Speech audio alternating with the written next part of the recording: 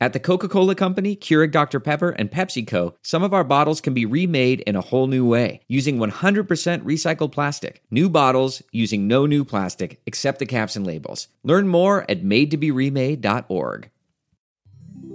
Support for this show comes from Atlassian. Atlassian software like Jira, Confluence, and Loom help power global collaboration for all teams so they can accomplish everything that's impossible alone. Because individually, we're great, but together, we're so much better. Learn how to unleash the potential of your team at Atlassian.com. That's Atlassian.com. Atlassian. Hi, Stay Tuned listeners. As many of you know, we recently launched Cafe Insider. It's a subscription service that includes the Cafe Insider podcast, co-hosted by Ann Milgram and me. Each week, we break down the news and make sense of what's happening. We're living through historic times, and many people understandably feel lost in the daily deluge of headlines. Our goal is to help you filter the noise and get to the core of the issues at the intersection of law and politics. From time to time, we will make portions of our conversations on the Cafe Insider podcast available for free. Today, we're bringing you a segment from our most recent episode. Ann and I dig into Roger Stone's indictment. We also discuss Jared Kushner's top-secret security clearance and why that's of concern. If you'd like to hear the full episode, become a member by going to cafe.com/insider. Members get access to the Insider podcast, bonus clips from Stay Tuned interviews, a weekly newsletter, and more. For many of you who have chosen to join the Insider community, thank you for supporting our work. Full episodes of Stay Tuned remain free every Thursday, and the subscription allows us to keep doing what we're doing. And now, here's a portion of our conversation on Cafe Insider. From Cafe, welcome to Cafe Insider. I'm Preet Bharara. And I'm Ann Milgram. Hi, Ann. How are you today? Hi, good morning. So on Thursday, we might have been wondering what exactly we would be talking about, but Bob Mueller doesn't disappoint. On Friday, we were sure we had something to discuss.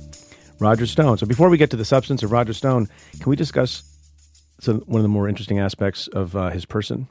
His personal attacks on you? Well, no, we'll get to that. Okay. We're definitely going to get to that. I was going to talk about his personal tattoo. Oh, the Richard Nixon tattoo on his back. Yeah. Do you have one of those? I do not. You? I don't have any tattoos. I actually, since this is the Insider, yes, I can confess that I actually have a Millard Fillmore tat. That sounds great. Yeah. I mean, it's not quite as large. Will you Roger Stone's, post a picture on Cafe Insider? You know, I might. You notice I haven't asked you where it is. In an upcoming, we got to keep it clean. In an upcoming episode. Got to keep the pod clean. Luckily, this is audio. So he was indicted on 7 counts. Yes. 1 count of obstruction, 5 counts of lying to Congress, the House Intelligence Committee, and 1 count of witness tampering. So before we get to what some of the interesting aspects are, let's talk about what we think of the strength of the case. I think it's very strong. I think it's unbelievably strong. And I mean, we should talk about this, but if you look at the other charges that have been brought by the special counsel, for example, the 1001 case that's brought against, say, Papadopoulos or Michael Flynn, you sort of see there's often an allegation that someone said something untruthful, and it's one time. Even right. And when you say 1001, just this is a statute we talk about all the time, 18 U.S.C. 1001. Making a false statement to law enforcement. Yes, and it's one of the things that that has been charged repeatedly in the Mueller investigation. And we've seen multiple instances in some cases, but it's often someone lied about something very specific. Take Michael Cohen recently, for example. He pleaded guilty to lying to Congress about the timing of the conversations about Trump Tower Moscow. The allegation there was he told Congress that it ended in January 2016, when he later admitted that it went through at least June of 2016. That's one very discrete thing. One of the things that is stunning about this indictment is that you have pages upon pages of lies and basic instances in which Stone said that he either had no conversations with WikiLeaks or minimized his conversations with WikiLeaks and others related to the Democratic hacks of the emails. And then you go through and sort of methodically the special counsel's office is saying that's not true. And and they're quoting, and I think that this is really important. They're quoting because it's not just that they have a witness on the other side who's saying that's not true. They have a WhatsApp. There's a transcript. Exactly. They have a transcript from the House. They've got, and then they've got emails from Stone, text messages, WhatsApps, and basically Stone can say whatever he wants, but the record doesn't lie. Right. And I should make clear for folks that when I mentioned the statute 1001, you can allege that when there's a lie to a law enforcement official, and also, as here, there's another aspect of it, lying to Congress. So he's actually charged with 1001 multiple times in this indictment. And my favorite, which I don't know how you escape this, because one of the defenses to a false statement is that it was unintentional, that you made a mistake or you forgot. Right. Very hard to prove that sometimes, because a busy CEO maybe testifies in a proceeding or makes a statement to a law enforcement agent, and maybe he didn't remember a particular email that was from a year earlier or a meeting that was 2 years earlier. And some of that was at issue when Jeff Sessions testified in connection with his confirmation hearing. What meetings did he have? And also with respect to that Trump Tower famous meeting from the summer of 2016. But here, my favorite example, may I read it? Please. So this is paragraph 33 on page 16 of the indictment. We have the documents right here in front of us. They're talking about the written communications between Stone and Person 1 and between Stone and Person 2 during his testimony to the House Intelligence Committee. We'll get to those people, Person 1 and Person 2, in a moment. But this kind of, I literally wrote in the margin of my indictment that afternoon, not that it's a laughing matter, but the Mueller indictment says, indeed, on or about September 26th, 2017, the day that Stone testified before HPSCI, that's the Intelligence Committee, and denied having ever sent or received emails or text messages from Person 2, denied ever having done that, right? Stone and Person 2 exchanged over 30 text messages. Yeah, it's amazing. So it's very, He's a very stone hard. cold liar. Yeah. Stone. That's good. Yeah. That's good. Did you I didn't coin even mean that. Did you, No. But you know what I'll say? I'm sure. How do you defend against that? How do you defend? There is no way you can defend against it. And it's sort of like your child asks you, can I have a chocolate chip cookie? You say no.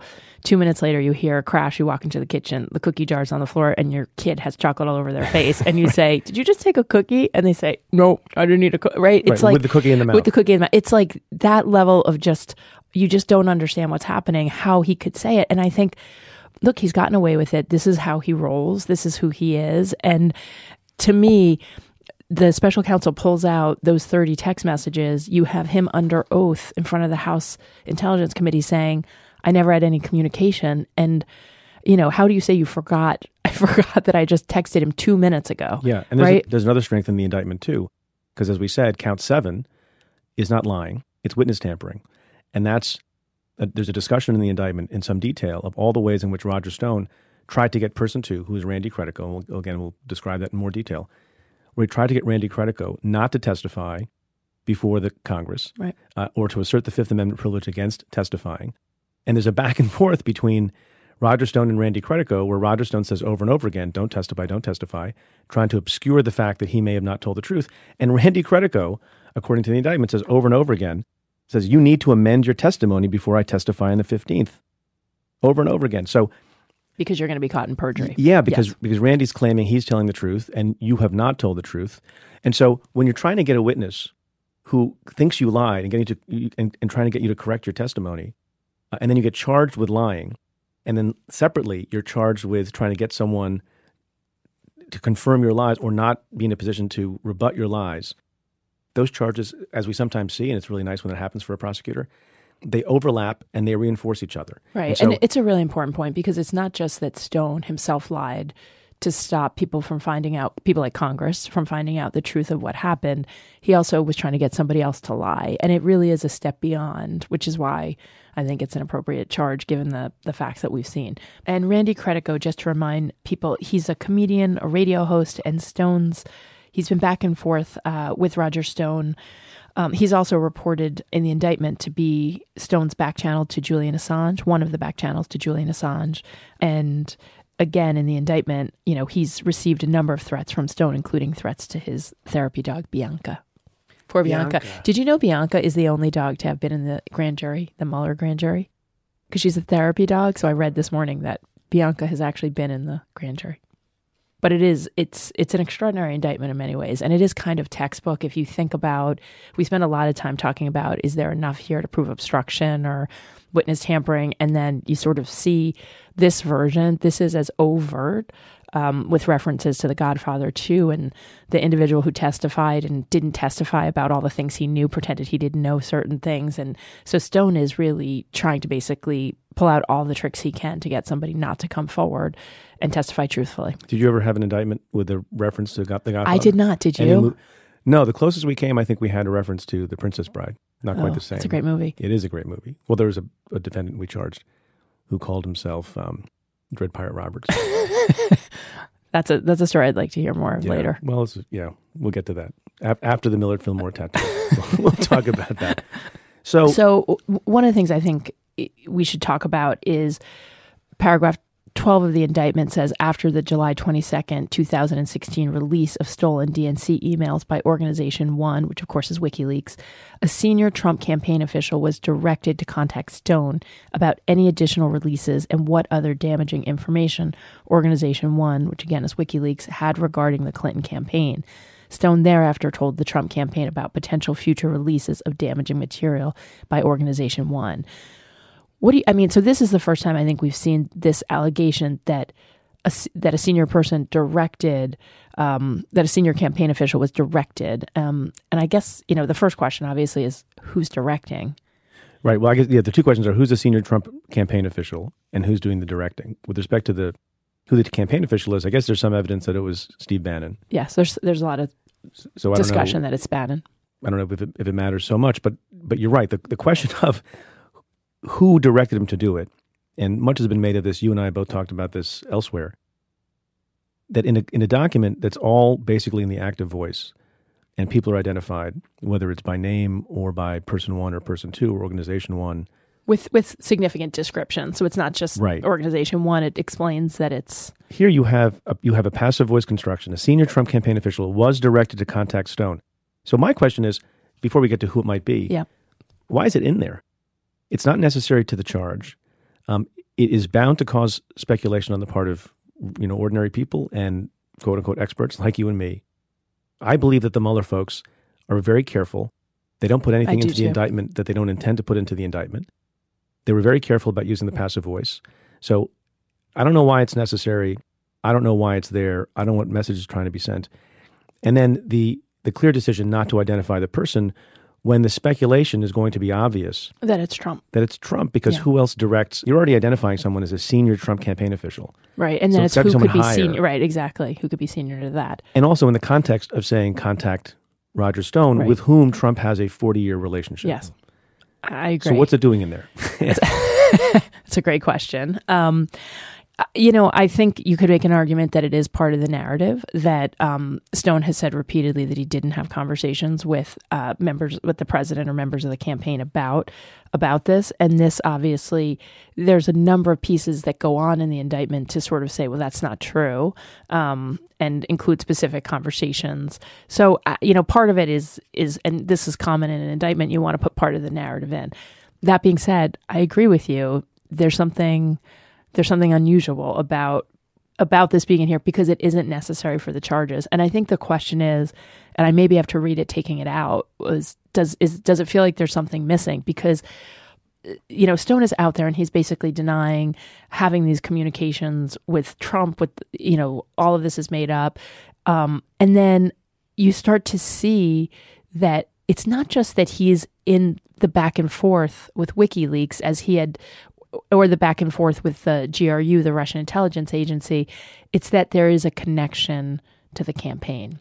And there is a connection to the Trump effort to become president of the United States. And I personally think there is a question of materiality of whether or not something is relevant and important to the investigation. And so if, for example, if Roger Stone went in and said the sky was gray when the sky was really blue, well, the House doesn't really need to know whether the sky was gray or blue for the purposes of understanding Russia collusion. That would not be material to the investigation. But this goes to the heart of the House Intelligence Committee's investigation into the Russian hacking of the emails and whether there were any efforts to coordinate with Russia. And so why does it matter? It matters because he's arguably a conduit between the president of the future president of the United States and these two other organizations. But why not? But what I still don't understand is why. I'm not disagreeing, by the way. I'm making my best argument. Right. So because you could have just said a senior Trump campaign official contacted Stone about, et cetera, because then you've already established I agree a connection with that. between the campaign official and Stone. And so the directed to, especially if it's the president, is odd for another reason. And tell me if you agree with this. The mere fact that the president might have said to Steve Bannon, hypothetically, Get me that hey, go find out what information. Stone Yes. knows, is not, to my mind, a crime. I agree. We should talk about this and stop here just for a second, because there's a lot of questions about what's a crime and what isn't a crime and why conspiracy wasn't charged here. So let's break it down just a little. But first of all, and I think this is really important to say, just knowing that somebody else has committed or is committing a crime is not sufficient to make you guilty of a crime, right? And so, There are certain circumstances in which there's this, depending on the timing, there's misprision of felony, which we don't have to talk about here, but and there we love in that. state there's accessory after the fact. There's all sorts. There are things that are usually not charged, that are on the books, that can make you guilty of something much less than the underlying crime. Yes, that's true. If but you've done something to hide it or not report it exactly in certain right, circumstances. right. That is true. Yes, but you're correct generally. That As a rule, if the Trump campaign knew here that Russia had hacked those emails, well, look, the American public also knew, right? This came out in June of 2016. There was reporting that the Russians had hacked the emails. So, if the Trump campaign knew that Russia had hacked those emails, knowing that and knowing that they're going to release them, I don't think makes them guilty of a crime. What's interesting in this indictment, there are parts here where it is clear that they are looking for specific information, where Stone sends this note basically saying, get to Assange and see if they have any emails related to, and I think it's August 2011 when Hillary Clinton was Secretary of State. They're looking for specific information. Now, we don't know more. We don't know, were they looking at it so that they could create a narrative about Clinton in the Trump campaign? Were they looking at it to sort of coordinate or time different releases? But that's where it gets, I think, potentially interesting. Yeah, with respect to the main crime committed here, so there absolutely was a crime. There was a hacking done by, we think, Russian officials, right? That's what the intelligence community says. That's what Mueller's indictments And they've been have charged, said. yes. They've been charged. So that's the crime. The question is, was there participation in that crime on the part of anyone in the Trump campaign? And largely what we've seen is the hacking crime was a completed offense at some point. And then these meetings, the timeline show, and the discussions, particularly in this Roger Stone indictment, are about trying to find out what was going to be released and on what timetable after the hacking was complete. I want so there's no evidence here that I've seen. Yeah. Yeah, I think that's right. But there's still a question of when Donald Trump went out and said, Russians, or if you're listening, please go get Hillary Clinton's emails. Yeah. We still don't know whether any action, it's been but reported he said that at a rally. Right. He said it out in the open. How can that be a crime? It's been reported that the Russians then attempted to do so. And so, again, there's no indication that it's any more than Trump making a public statement that the Russians heard and responded to. But I think that there's more questions are raised by this indictment now of what relationship, if any, was there between the Trump officials and the Russians through WikiLeaks or directly. By the way, let's just stop here for 1 second. So I put our son down to bed. I come out and my husband says, this is Friday night after Roger Stone has been indicted. And my husband says, Roger Stone is on TV, which we should just talk about this also for a second. What is he doing? Why is he on TV? No good comes. And if you're a defense lawyer, the last thing in the world you would want is your client to be out making the rounds on cable news, talking about the charges against him. Right. Even Rudy stayed off TV this week, thank God for that. But Rudy may have learned a little bit of his lesson, I think. Probably not. But yeah, I mean, it's an extraordinary thing to be charged with a crime and to be out there talking, because again, everything can be used against you. But the second part, I was still absorbing the fact that Roger Stone was on TV when my husband said, yeah, and he's mad at Preet about something. And I was like, why is Roger Stone mad at Preet? So you want to tell us a little bit? So it's a little nuts. I don't know Roger Stone, never met Roger Stone, seen his odiousness in various ways. So on 3 television broadcasts, including on Fox News, on CNN, and then on Sunday again on This Week with George Stephanopoulos, in his sort of opening talking point, he yells about Wolf Blitzer and me and has said completely falsely. And you said on CNN, I later watched the clip, you said it's a strong case. You basically went through and explained why these charges are significant and why it's a strong case. I sort of went through what you and I just went through with respect to how hard it's going to be for him to defend the case. And then he said, like, out of the blue, I think I might have still been in bed, not to overshare. This is a day of oversharing. This is Sunday. I know. Fillmore tattoo. He says to have Wolf Blitzer on CNN or Preet Bharara, and he mispronounces my name, so I'm very agitated by that also. And then it refers to me as a man accused, I guess, by a federal judge of willfully leaking a grand jury testimony to the media. I don't know if that's an interesting parenthetical. That's not true. Never happened. No judge has ever found that. But isn't this what Roger Stone does too? He just makes up facts and then he just character assassinates people for no reason because he doesn't like what they have said. So anyway, rest assured that is completely made up false nonsense. I hope you've enjoyed this sample of the Cafe Insider podcast. To hear the rest of the episode, become a member now at cafe.com/insider and get access to all insider content. That's cafe.com/insider.